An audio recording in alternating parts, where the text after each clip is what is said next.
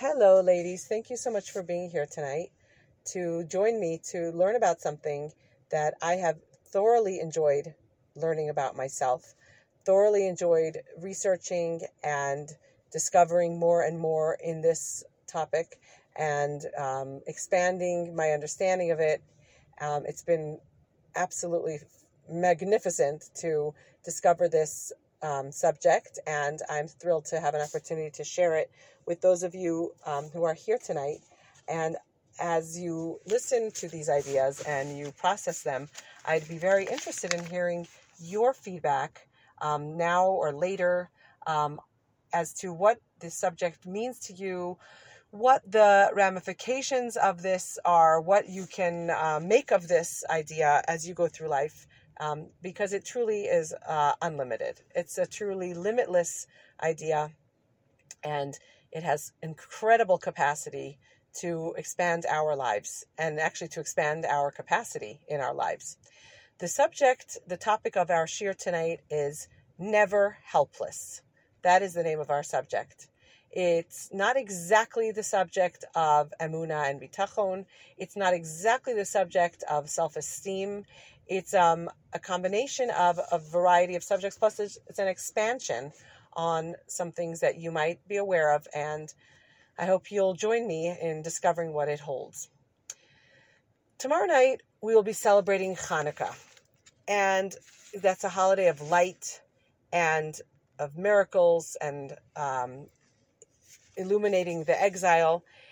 In that story, there is a turning point that brought the salvation, and that was when a very small group of Hashmonaim, who were led by one person, had an idea to stand up against the status quo that was not acceptable to them. And they stood tall, and they refused to submit to helplessness. In our Parsha, we have Yosef having dreams. He has these two dreams in which he perceives himself as someone in a position of malchus, and with his brothers encircling him and bowing down to him. He presents this idea, this dream, to his brothers. They are very turned off with his presentation of himself as the king, even if it was in his dreams. They are very turned off by it. They're sort of like disgusted by him. And then we have the brothers saying, when he comes innocently to get them in the field, they say, Hine ba'al hachalomos halazeba. Here comes the dreamer. Ve'ata, and now let's kill him. And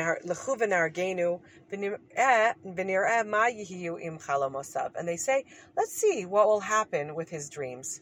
So you hear the scorn for Yosef, really, and for his dreams in the voice of the brothers.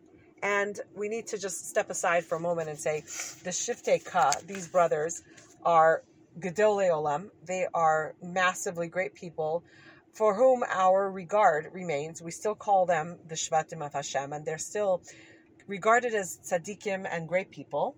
And why they saw fit to do what they're about to do, and why they saw fit to participate in what really appears to us to be a heinous crime, that's really the subject of another shir, and it really does need our attention. Why the Shvatim saw fit for them to do something so destructive to Yosef. But that really is another shir, which I suggest is something that we explore and do think about. But right now we're going to pull back our topic to what happened to Yosef. So we have the Shvatim scorning him and saying with derision, like, yeah, let's see what happens to him, to his dreams once we kill him. That's going to be the end of him. So we have him. His mother's not alive anymore. His father is not able to help him here.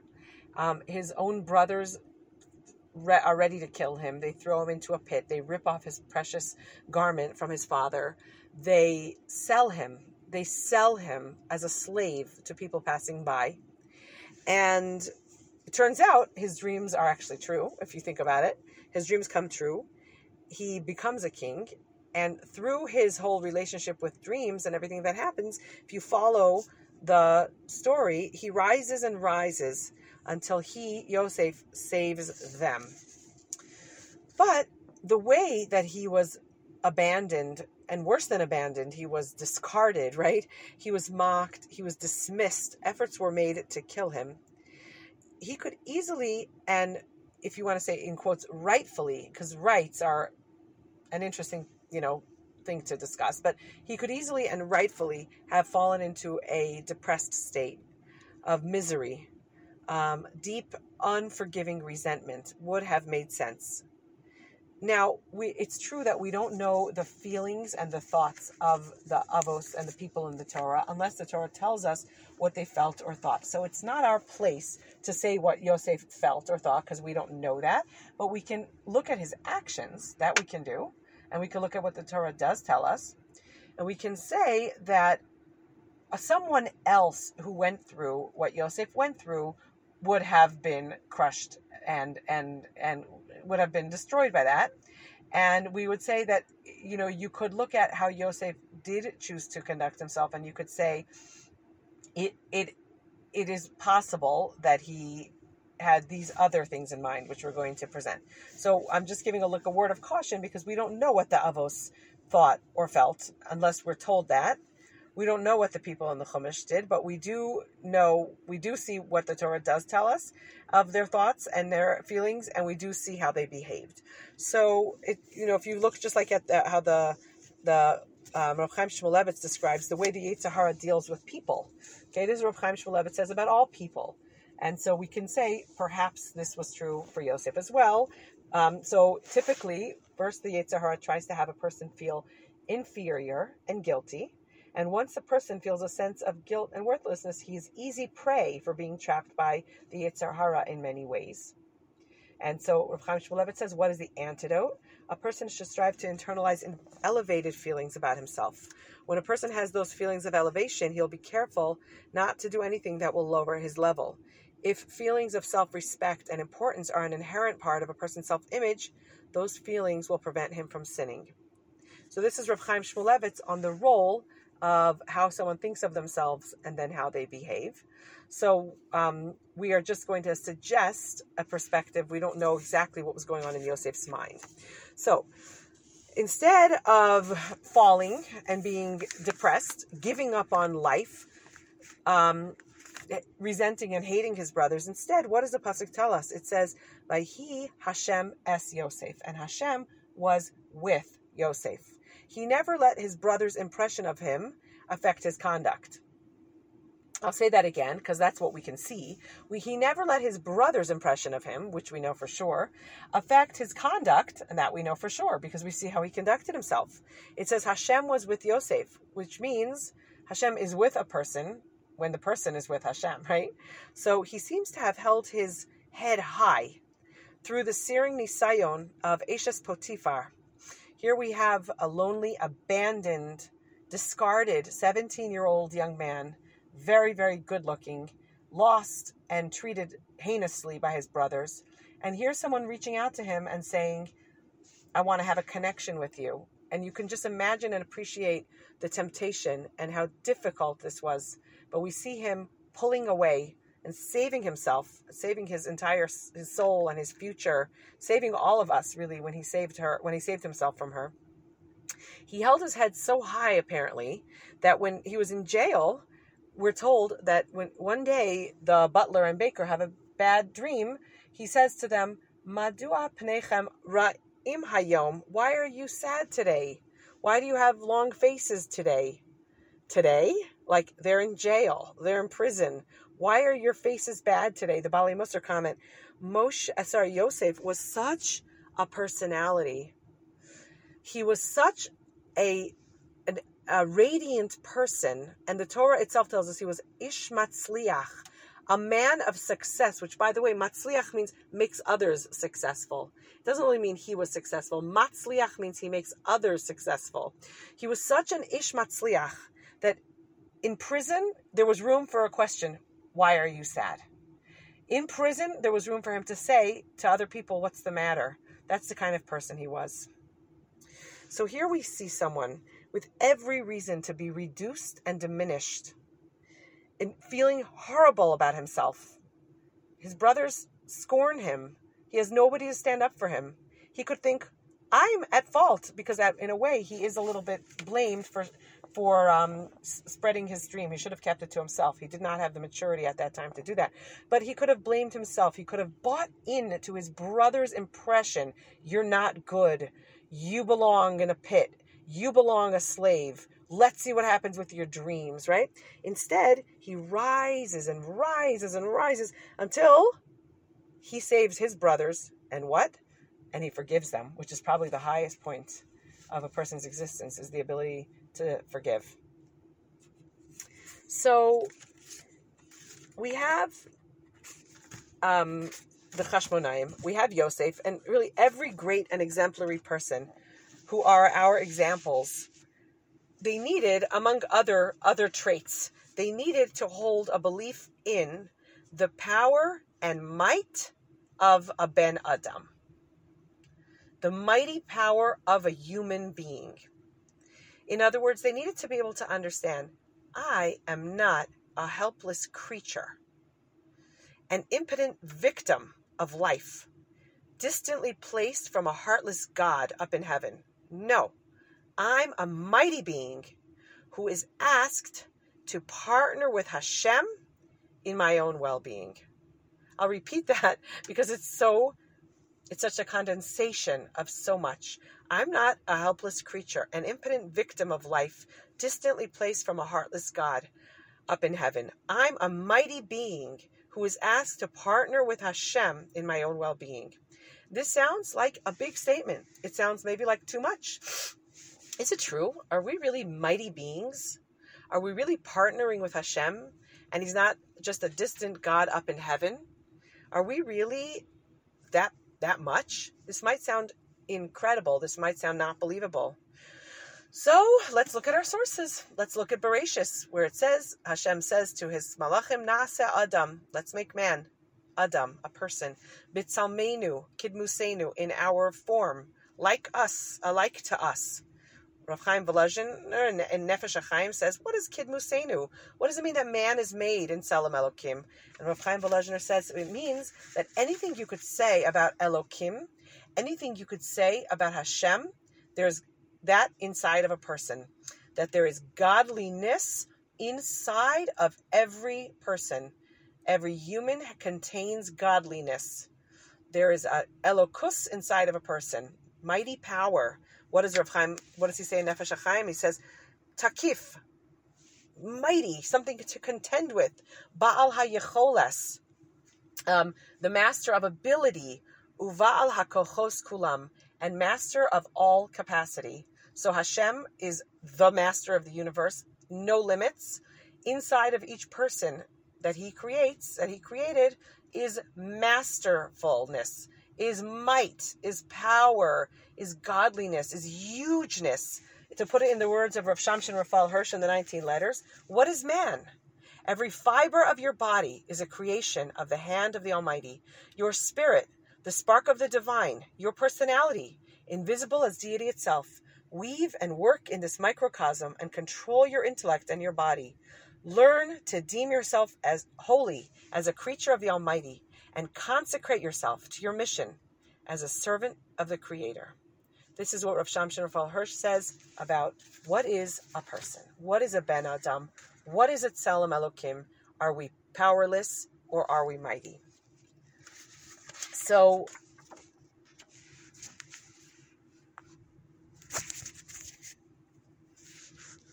there's an incredible Medrash Tanchuma, full of information and inspiration. It's on Parshas Pekudei with the construction of the Mishkan, and we're taught that a person and the Mishkan have similarities, and also a person is compared to is like a microcosm of the whole world. A person is compared to the construction of the Mishkan or the Mikdash, and a person is compared to to a world. And in this medrash that's talking about the Mishkan, it describes the soul of a person before they enter earth, before they are born. And it describes the part that's well known is that it says that a baby before he's born or she is born is taught the entire Torah. This part is well known, that this baby is taught the entire Torah. And then we know as we enter this world, that's forgotten. And then we spend our lifetime learning back what we forgot. And that's how it's possible to learn, because Torah is so infinite that if we never learned it before, we would not be able to take it in this time around. But since we learned it once, we're able to relearn it. And that's why sometimes you might say there's like a familiarity when you hear something and it seems so beautiful and you're excited about it. One of the reasons it resonates is because it's not the first time that we're learning it. And so it's like you're hearing something again.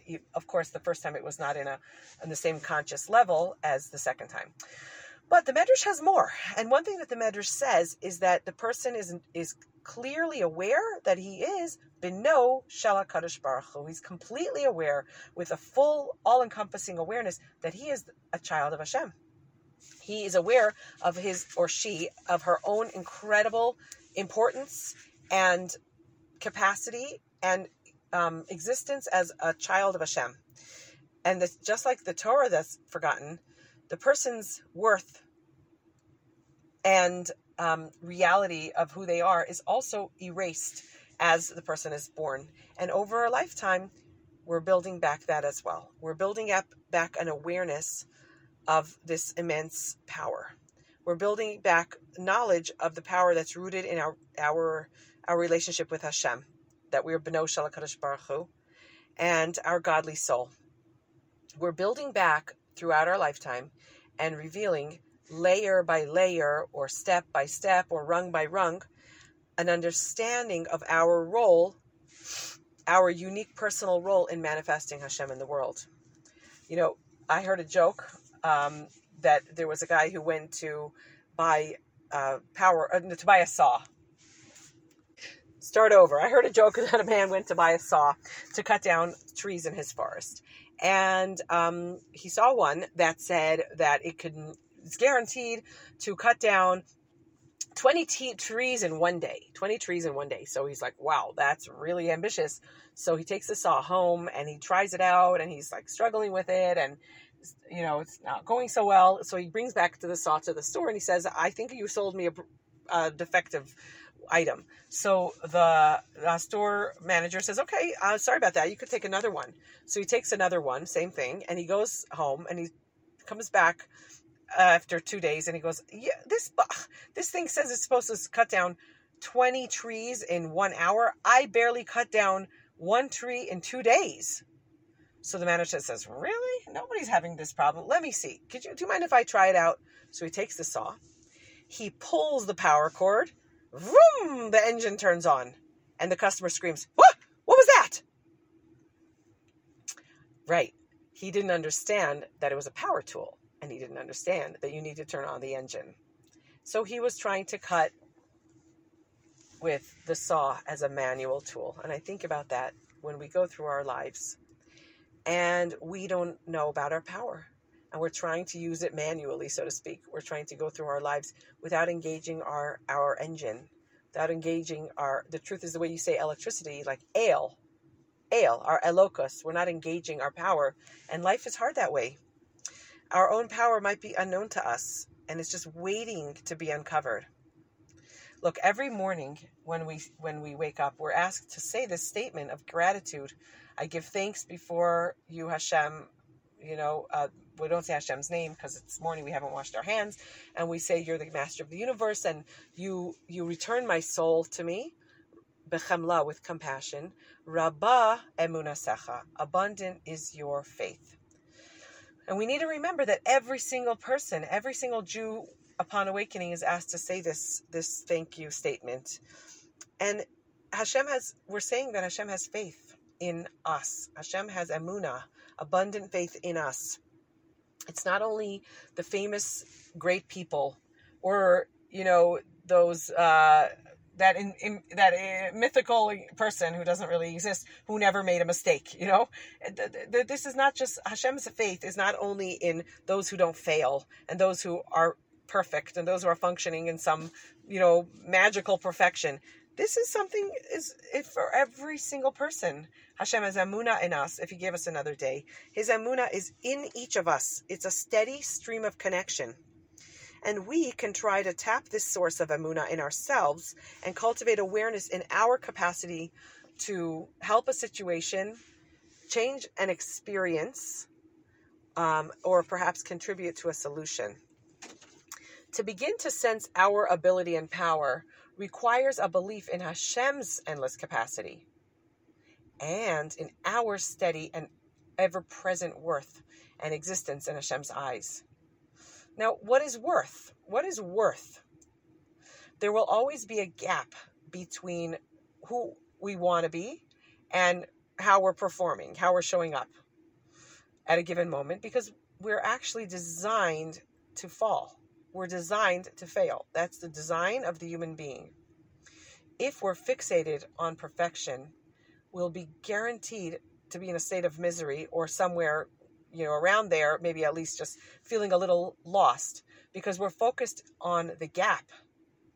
But if we hold on to the truth that we are perfect in our imperfection, we can relax.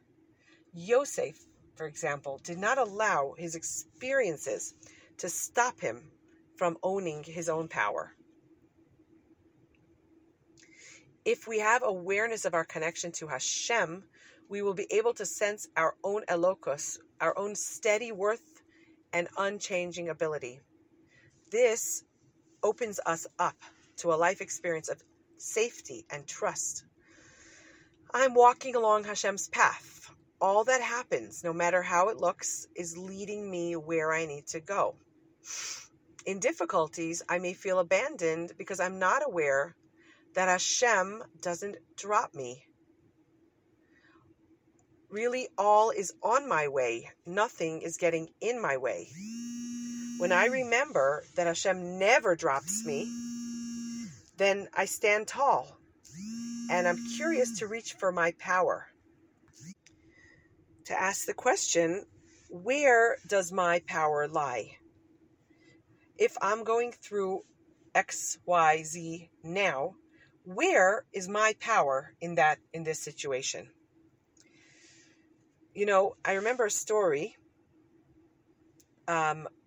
where Rabbi Ephraim Waxman told that it had happened that before Yontif, his mother had to call a plumber because her kitchen sink was clogged.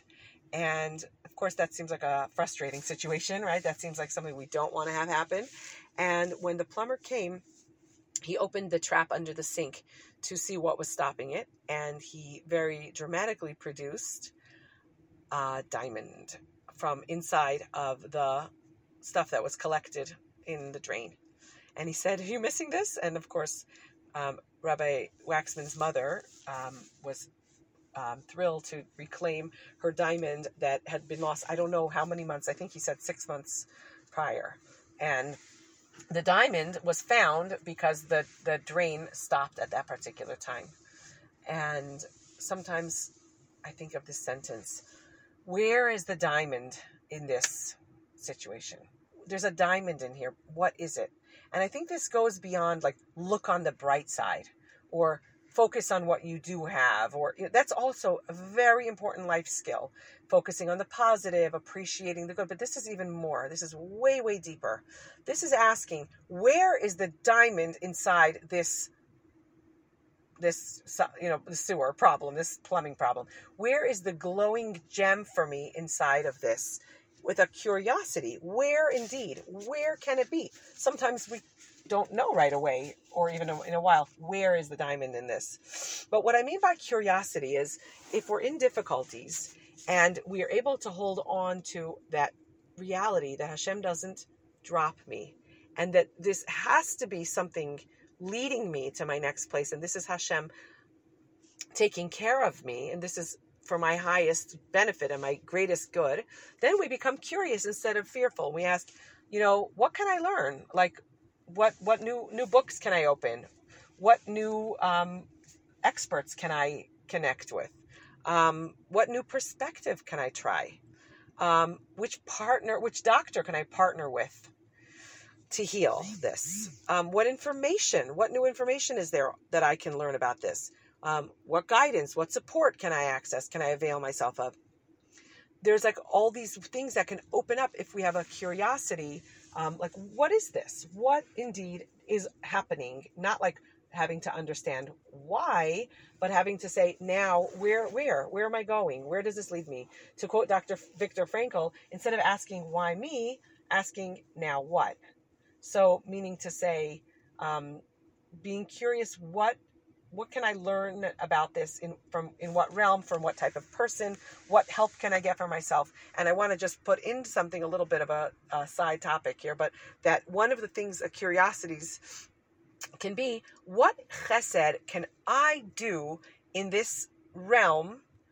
Because I know, it says in Mishlei, Gomel nafsho ish chesed, that when a person does kindness for someone else, the main recipient of the good is themselves. That when we put something out, it comes back to us. That's like a whole nother topic that I think many are familiar with, that when we put something out, something good comes back. So that, let's say, if we have a lack in an area, we think about someone else that's lacking in that area as well, and just doing for them. So like, let's say someone who's lacking financially can think of someone else who's lacking financially, and since they likely aren't able to give financially, they can concentrate on asking Hashem for a bracha for that person. Give a bracha, or ask, for abundance or something. So this idea, it's a little bit of a sidebar, but it fits very importantly here, that one of the curiosities can be, what can I do for someone else in this realm where I'm having a pain, an obstacle, a difficulty? It's an interesting exploration. All of this is an exploration. That's all we're talking about now, is exploring.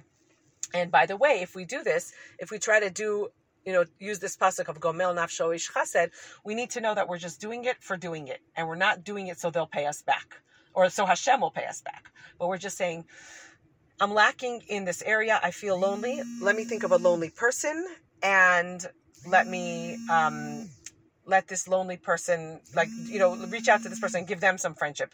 Even if their friendship is not exactly what I'm looking for, just like looking for someone who is lacking in something that we feel we're lacking, and just doing for someone in that realm. So that's an interesting exploration. Something that we can do to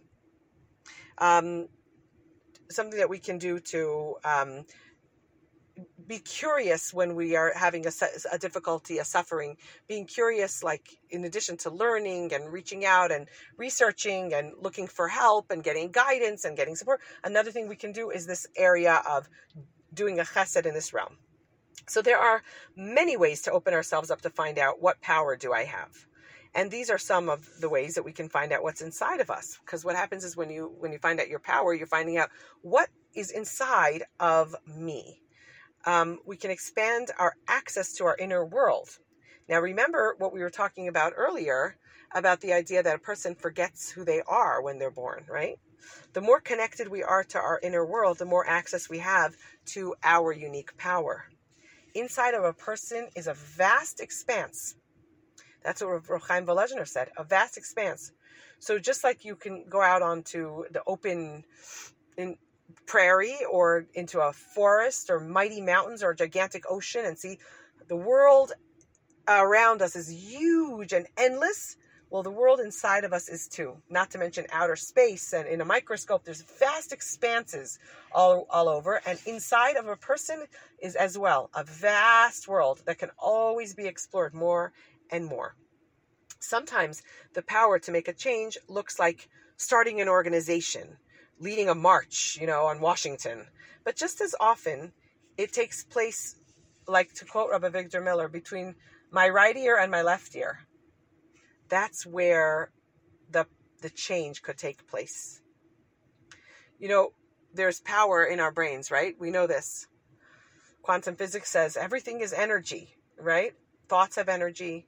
In the Science Museum, there's this, here in Denver, there's this kind of game you could play in the Expedition Health, where two people strap like electrodes or sensors to their forehead, and the one who's the most relaxed, the ball rolls toward them and they win. So what we're saying is that our thoughts are energy. Our thoughts are energy. Our brains have an energy to them. Whatever we think about creates different energies, and you could see that the brain waves result in actual movement of a ball on a table. So that's just one illustration of a huge topic. In the Sefer Ma'anei HaChaim, Rav Chaim Zaitchik reports that there was, in the time of Rav Chaim Volozhiner, a lot of Chaims today, there was a Rav who paskined something that angered a butcher. Maybe the butcher was going to have a loss, like of, a cow that he was going to sell or something. Anyway, he was angry at the Rav, and he decided that he wants to kill the Rav. So he arranged a situation that they would be alone together. And the Rav started to realize that he was in danger, and the butcher was about to kill him, lifted a knife or something like that. He's about to kill him. And the Rav realized that there was absolutely nothing that he could do to save himself. Like, there was no one around. He couldn't scream, or he definitely did not have the physical power to overcome the butcher. And he realized he has no choice except to use his koach hamachshava. And so the story goes that he decided to mentally focus on the positive qualities of the butcher. And he did that for whatever number of seconds or minutes. And all of a sudden, something strange happened to the butcher. He put down his knife and he began to cry and beg the Rav for forgiveness for such a plan, and hug him or kiss him and ask him for forgiveness. And he decided not to kill him. And the way that this change came about was with the thinking in the mind of the would-be victim. His thoughts changed the situation. It says in Devarim about teshuvah, but this is about any good process that a person would want to endeavor in. Lo niflesi mimcha velo rechokahi. The thing is not distant from you and far away. Ki karov elecha hadavar me'od. The thing is very close to you. Beficha, in your mouth, uvilvavcha la'asoso. In your mouth and in your heart to do it. A good change is not far away. There's something inside of ourselves that has immense power. Our mind has incredible power to bring about changes that are sometimes you can't measure the results. You cannot even measure the results of these changes, but they really happen to begin in our minds, and they take place in our minds. I'll share a story that has really opened me up to understanding this, something that occurred in my life recently. And that is that about almost a year ago, or a little, some months ago, I had always been responsible, with my fitness, exercising, taking care of my physical health. And gradually I was noticing that I was becoming more and more unable to go running and to move with ease. And something was very, very painful. And it took a long time to actually figure out what was exactly bothering me, what was the source of the problem. It took a long time to, first of all, to try even to get help, and then to figure out what kind of help I needed. And I was at a point where I really couldn't walk. I was in incredible pain. I was up at night with an unbelievable amount of pain in my hip, and everything else you could imagine. I couldn't sleep at night, and you could think of all the ramifications of that. And I didn't know if I'll ever be able to walk again, let alone run. And I was really suffering. And I had gone to doctors who, let's just say, did not have the best bedside manner, and they did not focus their attention on, how it was feeling to be hearing the things that they were saying. And they said that I was going to need 2 surgeries, 4 days apart, and I would not be able to have the surgery yet because they thought that my bone density wasn't good, so they can't help me with that. So just go see what you could do about that, and we'll see. Maybe in 3 months, maybe we'll do the surgery, and we'll see. I don't know. And I was actually in a wheelchair by then, and getting all kinds of musser, if you don't start walking, then you're not going to have good bone density. I had been walking for the past 46 years and running, but, I was and it was just it was a combination of poor bedside manner, and I don't know what, but I was very, very dejected. Like I was in a terrible amount of pain. Plus I was being told that getting help was not going to be easy. At this point, I felt kind of lost, as you can just probably imagine. And between the combination of all the different types of pain, I was feeling, I guess the best way to describe it is I was feeling like a little teeny dot falling off of a cliff, let's say the Grand Canyon. That's kind of how I felt. Falling.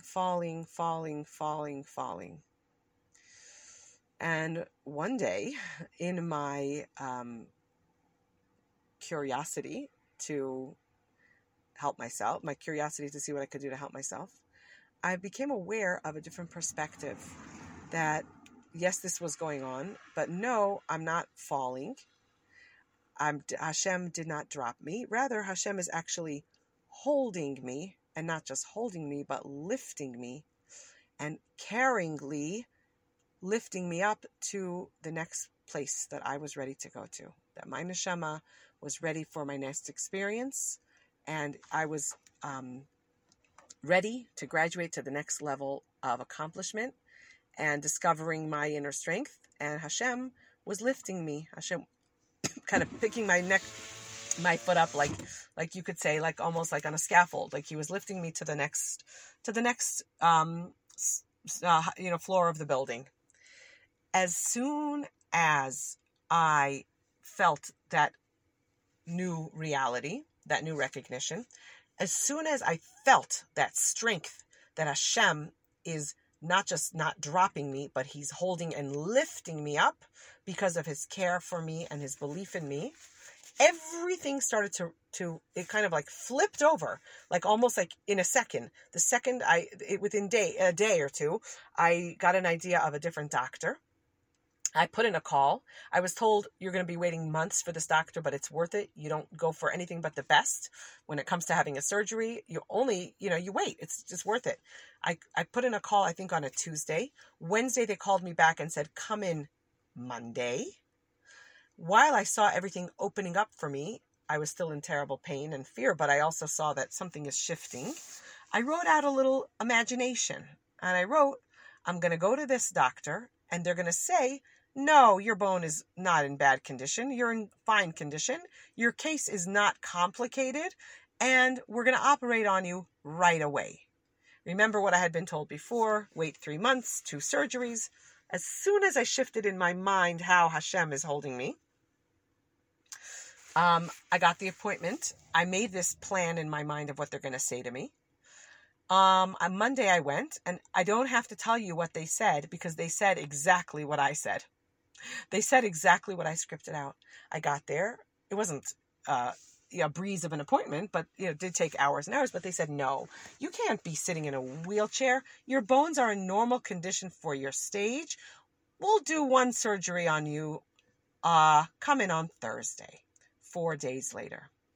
And I said, wow, I'm not abandoned, and I see that I'm being taken care of, and it's my job to keep going up and up and up with this. Understanding that even just inside our own minds is like a nuclear reactor of power can encourage us to be curious about how great and mighty is the extent of our power in general. Even what we think about can create a physical reality. Change lies in the brain, right? Our life is basically made up of our awareness. Hashem created us to thrive, not just to survive. Hashem created us to thrive, to have an amazing experience in his world, to get to know our unique soul's journey, thereby expressing Hashem in the world. When we approach life as a journey of ever-increasing awareness, like a winding road always leading to our greatest good, we'll be able to access hope, trust, and empowerment. As we wind down and we come to our last example, I invite you to really think about where life can shift when we think of ourselves as powerful beings with incredible might, especially inside our own brains, and as cherished, connected beings connected to Hashem, whom he always is lifting and carrying, never dropping, never abandoning or forgetting about, whose worth is ever present and not dependent upon our perfection of performance. I invite everybody to think about and share with me how this shifts our life experience. And I will end with one last example. When Hagar was wandering in the Midbar, Ishmael got sick. We know that he becomes ill and she's devastated. She throws him under a bush, it says, and she says, I can't see the death of the child. She throws him down and distances herself from him because she says, I'm hopeless and I'm helpless. Hashem says to her, Hagar, don't fear. Pick up the boy. Hold his hand, for I will make him a great nation. And then the pasuk tells us, Hashem opened her eyes and she saw a well. He opened her eyes and she saw a well. It does not say Hashem created a well. It says Hashem opened her eyes and she saw a well. It seems from the way the psukim are written that the well was there. She just hadn't seen it. Salvation is available to us, and we are asked and invited all our lives to see what we can do to find the Yeshua that Hashem has prepared for us. As we say every day in the Birkas HaShachar, She'asa li kol tzarki. Hashem already made for me all of my needs. And after hearing this, I ask all of us, you, myself, I ask us all, is there a part inside of here, inside of these ideas that resonates and that can give us an experience in life of empowerment and being connected to our ability to find a Yeshua for ourselves and others? Please share with me your insights and your experiences with this now and in the future. Thank you so much for the opportunity to share these beautiful ideas. We should all be zocha to experience a life where this becomes more and more real for us. We get more and more connected to ourselves and to Hashem.